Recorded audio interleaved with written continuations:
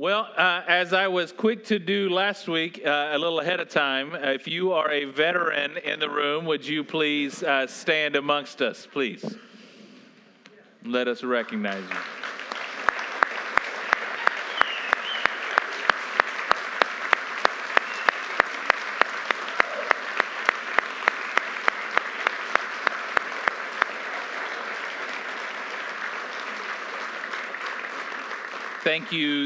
Thank you all for your service. It should not be lost on us that we get together in this room without any kind of fear for how loud we sing the name of Jesus because of men and women who protect our rights to do so. So thank you very, very much in your service to do that. And we know that we have brothers and sisters around the world who are in countries where they don't have those freedoms and they don't have those rights. And today as they gather, they whisper the name of Jesus out of fear.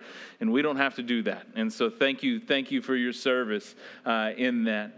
I was reflecting over Veterans Day and my own life. And if you've heard me talk about my story, my dad left our family when I was 13. He and I have a relationship now, but in that season of my teenage years, he was really gone in many ways. And that development season, there was no real male figure there other than a couple of friendships at church. And when I got to college, I started youth pastoring at about 19. And I was in a couple of churches there, started as a youth pastor, and then went on to be a lead pastor at a tiny little church in Chilton, and then a little bit bigger church in Waco. And I was just reflecting on that time period from about age 19 to about age 27, and where I got married, had my kids, and the most formative men that God put in my life in each of those churches. In Robinson, where I first started, it was Papa Bill. And Papa Bill was a character. He was he was in his 70s, and he would do anything for anybody. He loved going to youth camp with us as a youth group, and he would bring earplugs because the music was too loud. But he would serve like crazy. And I learned so much from Papa Bill about what it looked like to be a godly husband. Papa Bill was in the Army. He was a veteran. I went out to my first little church in Chilton where I was a pastor. And my job description at that tiny little country church was literally this: preach on Sunday mornings and play dominoes with the senior adults on Tuesdays and Thursdays. That was my entire job description, and I loved it. So every Tuesday and Thursday, I got together with the senior adults, and amongst them were 2 World War II vets in their 90s, one Army, one Navy, and they were best friends. That's kind of funny. And I would sit on their front porch and play dominoes and drink sweet tea. And both of those men would just tell stories, and it poured into my life. Had my first kid there and watched both of them just bounce Mason off of their knee. I went from there to a church in Waco, and there I had another pawpaw. His name was Kenny. And he was a servant to his core and would just break his back for anybody. And he was an Army veteran. And I was thinking today, and it never really has dawned on me that each of those men that played such a pivotal role in my young man life, where I needed for me examples and people to pour into me about integrity and what a godly husband looks like and what it looked like to serve. I needed that example that God chose men in each of those churches to play that role for me, and all of them happened to be veterans. And I don't think that was by accident on God's part. I think he knew that he wanted to weave into my soul what those veterans have to offer. So veterans, thank you so much. And I tell you, don't stop leaning down into the younger generation. We need you, and we need what you have to offer. So thank you so much for what you do. I do want to let you know that one of our new friends here at Paseo, she will be set up. You still set up after second service? She has little gifts of little stars that come from retired flags for each of the veterans here. So if you want to swing by the hub afterwards, you can get a little gift from her, and as she gives that on. So, all right, as we continue on in our series, I've been looking at the last several weeks of the story of Stephen, talking about a life of someone that made an indelible mark on those around him. Stephen made a huge mark on the people around him. He's just a normal guy in the church. He's a follower of Jesus, and yet Stephen will go on, and we're going to read it this morning. He becomes the first martyr in the church and suffers mightily because of that. But the repercussions of his life are felt in church for generations to generations beyond that. And so this morning we're gonna put an end to our study of Acts for a time as we close out chapter 7 of Acts. We will come back. We're going to be in a Thanksgiving series the next couple of weeks. Then we get into Advent and the Christmas season. And then we're going to start January in the gospel. We'll come back to Acts in about February. So we're going to take about a 3-month break here from the book of Acts. But we're going to finish it out studying how Stephen's life comes to an end and what that does within the church. So if you have a Bible, if you would turn with me to chapter 7 of Acts. There are Bibles in the chair in front of you. Open one of those up. And if you don't own a Bible, we would love for you to take that Bible home. That's our gift to you. Starting in verse 54 of chapter 7. I'll just read these and we'll say a quick prayer and start in our study this morning. When the members of the Sanhedrin heard this, they were furious and gnashed their teeth at him. But Stephen, full of the Holy Spirit, looked up to heaven and saw the glory of God and Jesus standing at the right hand of God. Look, he said, I see heaven open and the Son of Man standing at the right hand of God. At this, they covered their ears, and yelling at the top of their voices, they all rushed him, and they dragged him out of the city and began to stone him. Meanwhile, the witnesses laid their coats at the feet of a young man named Saul. While they were stoning him, that needs to sink in. While they were stoning him, Stephen prayed, Lord Jesus, receive my spirit. Then he fell on his knees and he cried out, Lord, do not hold this sin against them. And when he had said this, he fell asleep. Let's pray. Heavenly Father, as we come before you this morning already in worship, already in gratitude, Father, now we come wanting to learn from you. And so, Spirit, we just pray that as we open up Scripture, that you would do what only you can do in this room. That you'd help us be more connected and more in love with you and more obedient than when we came in. We give that to you in Jesus' name. Amen. Amen. This is a powerful story, and it's a tragic one. Stephen is the first martyr of many, particularly during that season, but he's the first martyr of the church. And if you'll remember, we started a couple weeks ago, and Stephen was just sharing the gospel in the marketplace, and so he is arrested and dragged before the council, the Sanhedrin, and he's put on trial, and he's filled with the Holy Spirit, and he doesn't back down, and he preaches a powerful message to the Sanhedrin. We studied it the past couple of weeks. He ended with what we studied last week when he looks at the Sanhedrin, the religious leaders of the Jewish people, and he says, you are stiff-necked people, and you are always resisting the Holy Spirit. Shh. They did not like that. And then he let them know that they also killed the Son of God. They did not like that. And so what we come into is the aftermath during that time. And it says that the members of the Sanhedrin, having heard this, they were furious and gnashed their teeth at him. I just want to walk through the elements of this story, and then we'll see how it applies to us. It says that they were furious. The actual Greek, and they were furious, but the actual Greek there says that they were cut to the heart, meaning they were convicted. And so they were furious because Stephen pointed out their sin and they were convicted down to their core. And many of us knows what that feels like when the spotlight of God is turned inward. And many people will not come back to church because they say they're judgmental. And the funny thing is, it wasn't because the people were judgmental. It's because oftentimes when our sin is highlighted by the Spirit of God, it is highly uncomfortable, right? And so it is with them. They were cut to the heart. And true to form, he just got through saying that they always resist the Holy Spirit. And guess what they do when they're convicted? They resist the Holy Spirit. So they begin, it says, gnashing their teeth at him, which is a weird Jewish phrase, right? They're gnashing their teeth. Do you know where elsewhere that phrase is used in the New Testament? Jesus uses it in reference to hell itself, saying there will be weeping and gnashing of teeth. So Luke chooses those words purposefully. He's saying these religious folk are acting hellaciously because in the name of God, they are not following the things of God, which is true of any time where religion takes on the name of God. We are capable of doing much harm in this world and have done much harm in this world when we stop following God. They're acting hellaciously. Compare that to Stephen, this normal everyday guy. It says that he's filled with the Holy Spirit. And Stephen looks up into heaven, and God gives Stephen a gift. Gives him a gift. It looks up and it says that Jesus peels back the curtains of heaven, and Stephen looks in and he sees Jesus standing at the right hand of God, which is a gift to all believers that one day, if you are in Christ, we will all get to see that, but that happens on the other side of death. This, for Stephen, is happening on this side of death. And it's as if Jesus is giving a gift to Stephen. He knows this is going to be hard. And I don't know if you've ever been with your kids as they have like a shot or they have to endure some type of surgery or some medical thing and they're scared to death, and you just tell them, hey, look at me. Just focus on me. We can get through this. You're going to be okay. It's as if Jesus is capturing Stephen's attention before the pain comes, knowing exactly what's going to be happening. Just focus on me. We're going to be okay. We're going to get through this. But here's what's interesting about it. It says that Jesus is standing. Stephen sees him standing at the right hand of God.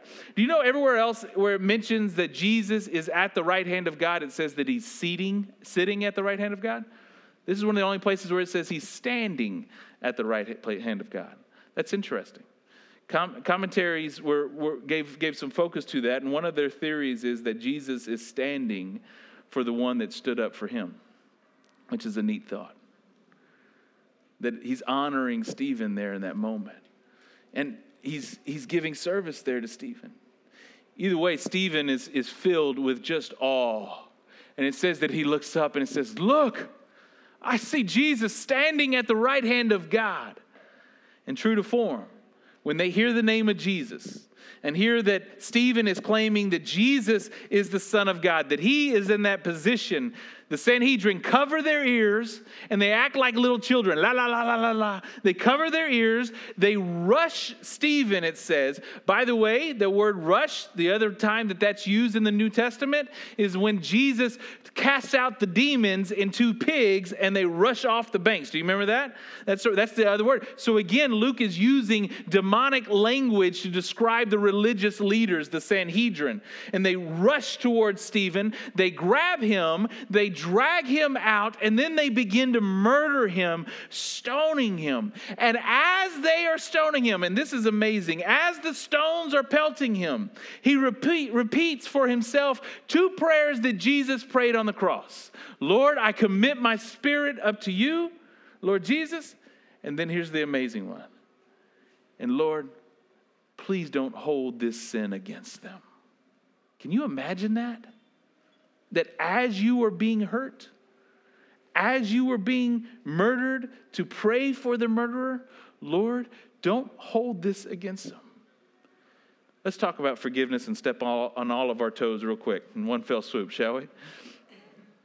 We know we're supposed to forgive, right? We get that.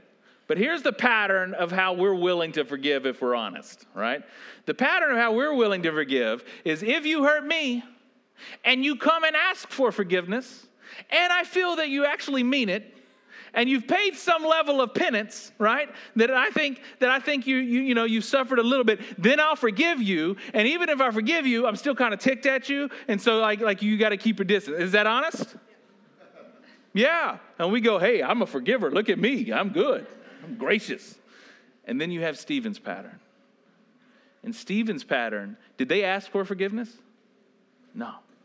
Stephen's pattern is this. He is filled with Jesus, and he forgives like Jesus. That as they are persecuting him, he's wanting what's best for his persecutors. Can we just say that's a high bar? Can we confess that? Like, that's a high bar. But the Holy Spirit that's in Stephen, enabling him to forgive on that level, is inside of you and I as well. And what we need to see is something amazing happens in this moment when Stephen prays with the prayer of Jesus for forgiveness. Because amidst all of that, it says there's a young man observing this. A part of the Sanhedrin, a young Pharisee by the name of Saul. And the witnesses there come and they put their coats down before him. Saul, in 2 chapters from now, in chapter 9, we'll study it when we get back into it, becomes Paul. He becomes a believer. he becomes the greatest missionary in Christian history and catapults all of Christianity into the Greek world and writes the second half of the New Testament. At this point, he's none of that. He is a Sanhedrin member who is cheering on the murder of Stephen. And overhearing Stephen's prayer, he hears this young man cry out, "God, do not hold their sin against them." Augustine wrote this about this moment. He said, if we never had Stephen's prayer, we may have never had Paul's ministry. That's beautiful. You never know what the level and ramifications of undeserved forgiveness could be. And so Stephen responds. And Saul is sitting there watching. And I wonder if this moment isn't in his mind when later he'll write to Timothy and say, Timothy, here's a trustworthy saying. Jesus died for sinners. Jesus loves sinners, of whom I am chief. I am the worst. I wonder if he is not remembering of this time of, I cheered on the murder of his saint. And this ought to be encouraging to each of us, because at the core of this is the message that nobody is too far gone. That we tend to write people off of saying, oh, they'll never come. They'll never turn their life around. They'll never. And maybe you are of the ilk that has written your own self off of, I have this guilt. I have done these things. Christ could never love me. And may you see the truth of Scripture laid out before you. If nobody fits that category, because Christ died for sinners. And that's all of us. We're all sinners. And that nobody, and by the way, maybe it's not you that you have in that category. Maybe it's somebody in your life. And I want you to see how Stephen's forgiveness led to that person turning their life to Jesus. It's a powerful ramification. And so maybe there's something in your life in all of that. For now, we see the story played out before us. Here in a couple weeks, when on the 24th, we'll have the worship in the round for Thanksgiving Sunday, and it's an awesome service. It is really, really cool. We have this big, gigantic dining room table that goes down the middle of here. We have just mounds of bread and the grape juice for communion there, and all the chairs aren't facing the stage, they're facing inward, and we just worship together, and you hear everybody's worship. It's beautiful, and then we pass a mic around, and we just have the testimonies of thanksgiving and gratitude of what God has done in your life this year. It's an awesome, beautiful service if you haven't been with us yet for one of them. It's one of the best services of the year. And by the way, we're doing 2 services this year. In the past, we've only done 1, but I think we'll be too crowded to do just 1, so we'll have that for 2 services. So be aware. Also, with that, the older children will be in here, which is just an awesome time. Because last year we passed around, and was it Addie that spoke on the mic last year and said what she was thankful for Felipe? Yeah, I love that, and just a sweet time. And so you'll hear that, and they're a part of it.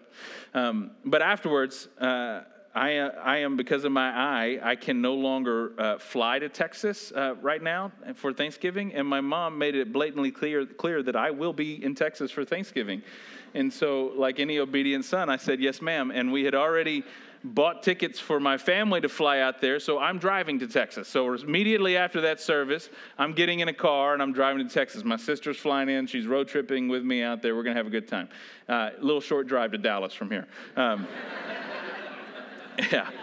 I will do Thanksgiving there, and then on Friday, my oldest son and I will road trip back. And so we're going to make a trip out of it. We're going to go down to the Big Bend National Park, do some camping there, come out of there. And so this week we sat down at a coffee shop with the map, and you know, we're on the iPad, and we got Google helping us out. We're looking at the routes and everywhere we can go. And I just started giggling, thinking this kid will never know the joy of a Rand McNally Atlas and a highlighter, right? Like, you guys remember those days of we're going right down here, and Google is cheating for. Do you remember the pressure of being the one who's the navigator in the passenger seat, and you're like, exit now? I think, no, I don't know.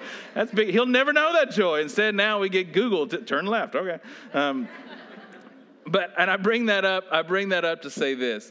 I want to end this whole series in Acts with a bit of a map laid out for us here and in the New Testament about the direction of salvation, of what a saved person's life looks like and the direction of it, because you see all the elements of that map at play here.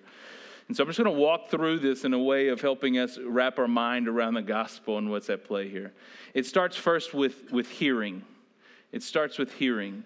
Romans 10 says this, Paul writes this, that consequently faith comes from hearing the message, meaning hearing the gospel of Jesus Christ. And the message is heard through the word about Christ. That faith comes first from hearing the gospel. That's where it begins. And what's interesting, Paul himself, who wrote this, as we talked about, he'll have his salvation in Acts chapter 9. He first heard the gospel way back in Acts chapter 2 and 3 when Peter preached it. And it took Peter preaching, it took John preaching, it took Stephen preaching, and he killed Stephen for preaching it. And still eventually he came to Christ when Jesus finally preached it to him. But he had heard the gospel all those moments, and finally it got to him. And it came about.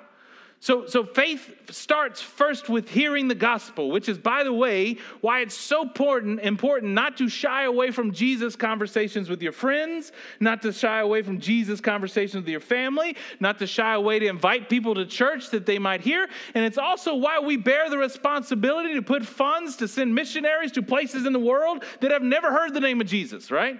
That they might hear and be saved, because faith first starts with hearing the gospel. Hearing the message. And the next step on this journey is believing. It's believing. The message of the gospel is clear. That there's a creator, that he created you and I, he created the world. It has design behind it. It has purpose behind it. We were created to live in relationship with him, but that sin has wrecked that all. And you have sinned, and I have sinned, and it separates us from God. And so the reason why we all feel like life is not as it should be is because it's not. Because sin has completely wrecked that, and our guilt separates us from God. But God loved us so much that he sent a solution, and that solution's name is Jesus Christ. And Jesus took on the guilt of all of mankind on the cross, and that whoever would receive him as Savior would have that penalty paid for. And now we can have life with God connected back with him through Jesus Christ. That in that there is new life, there is new beginning, the shame and guilt of our mistakes, the addictions that we hold on to, the relationships that we need newness in, we get new community, we get new perspective, we get new purpose, that life changes around Jesus Christ. That's the message of the gospel, and it's beautiful. But you got to believe it. You got to believe it. Ecclesiastes 3 says that God has placed a piece of eternity in everyone, but mankind has not understood it. I love that verse. You want to know why every people group ever that has ever lived has had religion? You ever thought about this? There's never been a people group in any place and in the world that didn't have some form of religion. Why? Because every person created had some piece of eternity inside of them. Going, I know there's something out there. I know it is. And I just want to connect with that. What is that? And before Jesus, we had no ability to connect with that. But Jesus is the fullness of God. And suddenly we can connect. And it's why when the name of Jesus is said, we feel that something inside of us buzzing going, yes, this is true. I feel it in my core. I know this is right. I love the stories coming off the mission field of Muslims who are having dreams. They've heard the message of Jesus. They're having dreams of a man in white. If you haven't studied these stories, they're phenomenal coming off of the mission field. They're having dreams of a man in white saying, why are you persecuting? Come to me. And the church is growing in Muslim worlds. We don't get to hear it much. Ask the missionaries, right? And they go, I know this is true. I was searching for it. I knew there was something more out there. What is this? And it's Jesus. It's powerful stuff. One of my favorite theologians that impacted the world in so many ways, C.S. Lewis, with his writings, he came to faith later on as an adult. And I like what he said. He said, I finally gave in and admitted God was God. I love that. Because I think all of us feel that within. And there's just two ways to respond to that. See, the Sanhedrin showed one of the ways. One of the ways you respond to that when that unsettled feeling is in there is you could go la, la, la, la, la, la, and run away, right? And separate yourself as far away from the message as possible because it's too inconvenient of all the things you might have to change if Jesus actually is real, right? And so that's one of the responses. The problem is all the brokenness and stuff you want to change are found in the changes that Jesus brings. And so the other way to respond to it is to give in to it. And you believe. And you embrace this. Here's what Paul says about belief. He says, if you declare with your mouth Jesus is Lord and believe in your heart that God raised him from the dead, you will be saved. That's called getting over the hump of going, okay, I give in. Jesus, you are real. You are the Savior. You have been risen from the dead. I believe you are Lord. And then the next stop on this journey of hearing the gospel to now believing is that once you believe, now you have the indwelling of the Holy Spirit in your life. You have the indwelling of the Holy Spirit. I love it. It says that Stephen is filled with the Holy Spirit. What happens is the moment that you believe, Scripture says we're adopted into the family of God. That now you become a child of God. That's your identity. Here's what Paul says in Galatians about that moment. He says, because you are his sons or our children, God sent the Spirit of his Son into our hearts. So when you become a child of God, he sends his Spirit of his Son into your life. And the Spirit who calls out, Abba, Father. So you are no longer a slave, but God's child. And since you are his child, God has made you his heir. That's awesome stuff. That is awesome stuff. He has made you his heir. And so you now have the Holy Spirit living inside of you. This is mind-boggling to me because if we're honest, and we've talked about this throughout the Acts series, particularly in the first part, if we're honest, a lot of us don't get to this point. We hear the gospel, we believe in the gospel, we hear that Jesus died to give us the gift of the Holy Spirit, but that gift freaks us out. So we leave it in the box, wrapped up on the shelf. I'll come to that later, right? And so we don't tap into the thing that Jesus gave us to have. Could you imagine giving your kid, sacrificing everything you have to give your kids an amazing present for Christmas? And you were so excited to see them rip open into it. And they take it, they look at it, they do the shaky thing, and they smell it, do all and then they just put it in their room up on the shelf and never open it. And literally, Scripture says God sent his Son to die that we might have the gift of the Holy Spirit and live by that. And so, once the indwelling is there, it's on us that this begins to be what we live by, which takes us to the next step in this journey, which is depending. You hear, you believe, you are filled with the Holy Spirit, and now the Christian walk is you are depending on the Holy Spirit in your life. It becomes how you live. It becomes what is directing you. Paul will talk about how once you have the Holy Spirit in your life, it's like having you both have the flesh and the Holy Spirit. And the Spirit desires what is contrary to the flesh, and the flesh desires what is contrary to the Holy Spirit. So you have these two voices inside of you. One of you is wanting to do all the stuff you used to do. The other one is wanting to do all the stuff Jesus wants you to do. And it's like having two volume knobs in your soul, right? Every day you got to get up and which volume am I going to crank up and listen to today? I was visiting with one of our friends over Halloween, and our kids were out trick-or-treating together. And we were just talking about this round of growth groups in the Paseo Pathway. If you don't have a Paseo Pathway, you can swing by the hub and pick one up. In it, there's a Bible reading plan for about 7 weeks that we're walking through this. And right now, we're studying the book of James. And so it breaks down 5 days a week. Hey, read these verses and pray around these things. And so that is, for many of us, a new activity. It is a discipline that we go, hey, I don't know, this daily reading stuff, I can't be doing that. I have other things I need to be doing. I believe in Jesus and all, but this is kind of weird to stop every day and pray, or I don't have enough time. You following me? All the excuses we come up with. So why do we do that? Well, it's a discipline. And it's a discipline of slowing your body down, of sitting your body down, and studying Scripture. And we're talking like 3 or 4 verses in each reading in this reading plan. You've got it off easy. And journaling through, praying through what you are reading. You know what happens in that moment? Is by you forcing your busy schedule to stop, you turn down the flesh knob. And that volume turns down. And when you begin to dive into Scripture to listen to God, you turn up the Spirit knob. And the volume of the Holy Spirit in your life gets louder. Many of us do not feel the movement of the Holy Spirit in our life because we don't hear the movement of the Holy Spirit in our life because that volume is all the way down to 0 because we never stop to turn it up. Is that fair to say? Yeah. So the walk, we depend. You look at Stephen in this, he's filled with the Holy Spirit. He is walking. He is guided by the Holy Spirit. What he says to do, he's going to do. That's what guides his life. That should be the Christian walk. And when that happens, a life that is filled with faith and the Holy Spirit and depending upon him in obedience, finally you get to the journey of seeing. You begin to see God in your life. You look around and you can see the elements of how he's moved in your life. If you ask me, why do I still believe in Jesus? I'd tell you it's because I can't unsee the things that I've seen that God has done. Is that fair for a lot of you? Like, I have seen him move. I can't unsee those things.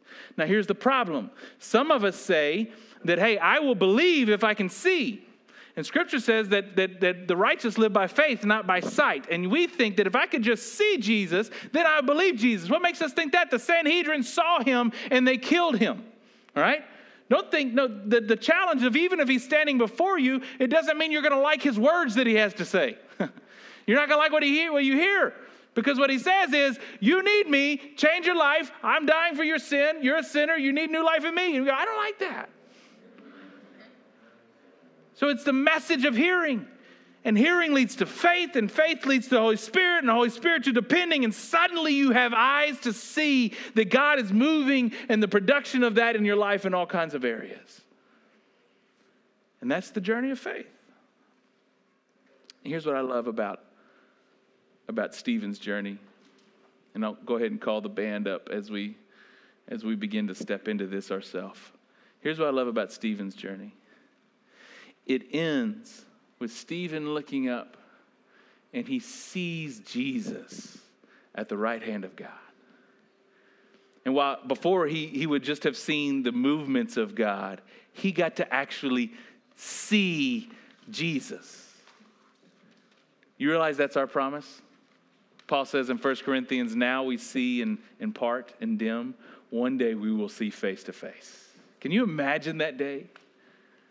When Jesus is there and he's standing up as you enter into the room and he says, welcome home. Can you imagine can you say that with confidence that day is yours? It's not yours by the way you obey. It's yours by faith in Christ.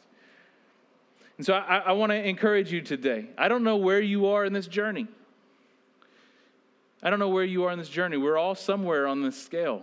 And if you're anything like me, messed up, there are times that I'm in the seeing side, and there's other times where I'm just trying to hold on to the belief side. Is that fair to say, right? And so I don't know where you are on the scale. You may not be to the belief side, and you're still in the hearing thing. That's okay. I'm glad you're here. But hear it. And if it's cutting to your core, then ask, why am I not believing? Am I going to respond like the Sanhedrin, or am I going to respond with faith?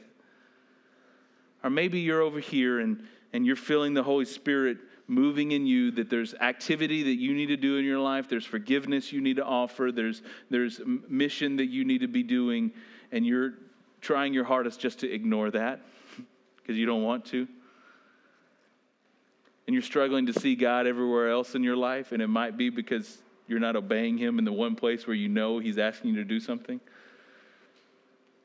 So do me a favor, if you'll just bow your head.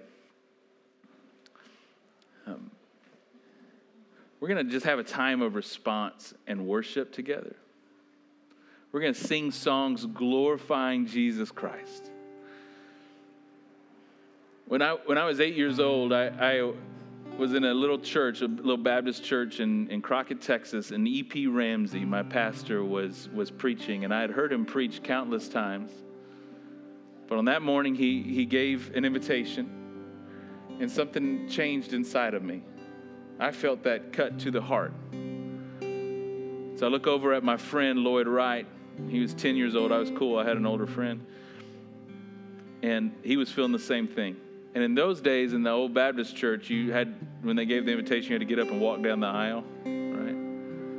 And I hear him give the invitation, and Lloyd and I kind of grab each other, and we just walk down the aisle, and Brother Ramsey just prayed over us, and I received Christ that day. 2 weeks later, my grandfather came into town and baptized me and gave me a Bible. My Bible's still up in my office. I remember that day.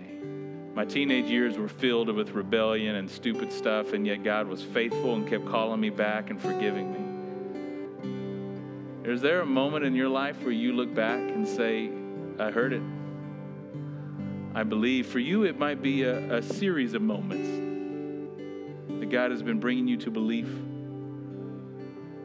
Have you been baptized in that belief? Is it something you have proclaimed? Maybe this morning for you, it is the first time. The way we do our invitations are kind of open. We're not going to ask you to step and come in front, but we will have some folks in the back of the room that will pray with you. And then outside these doors and around the corner, we have a prayer room that if you want to wait you can go to the prayer room and visit with somebody about Jesus, they would love to be with you. What I do know is that the Holy Spirit is going to move in this time, and He's going to highlight to you where you are in this journey. And He's calling you to respond. So let's pray for courage to do that. Father, as we bring you glory and lift up Jesus Christ, as we proclaim what Stephen did when you got to see your glory, that Jesus, you are at the right hand of God. You are who you say you are. God, as we proclaim you and your gospel and your message and give this chance and an invitation for all of us to respond, Father, I am just asking that your Holy Spirit stir in this room and highlight to each of us what that looks like for our life. If today is the day that you're going to move some from unbelief to belief, and maybe they're hearing for the first time, and God, I pray that you do that drastically in their hearts, that they would give in and admit that you are God. Pursue them. There are others of us in this room, God, that there's something in our life that we're hurting over, that we're just needing your healing and need to depend upon you in. Father, I pray you step into that pain. For those that are just sitting here anxious about what life is right now, and there's financial troubles and there's struggles that they don't know the answer to, Father, I pray that you step into that anxiety. We're just asking, Father, that you do what only you can do. Guide us, direct us. We give this time to you. In the name of Jesus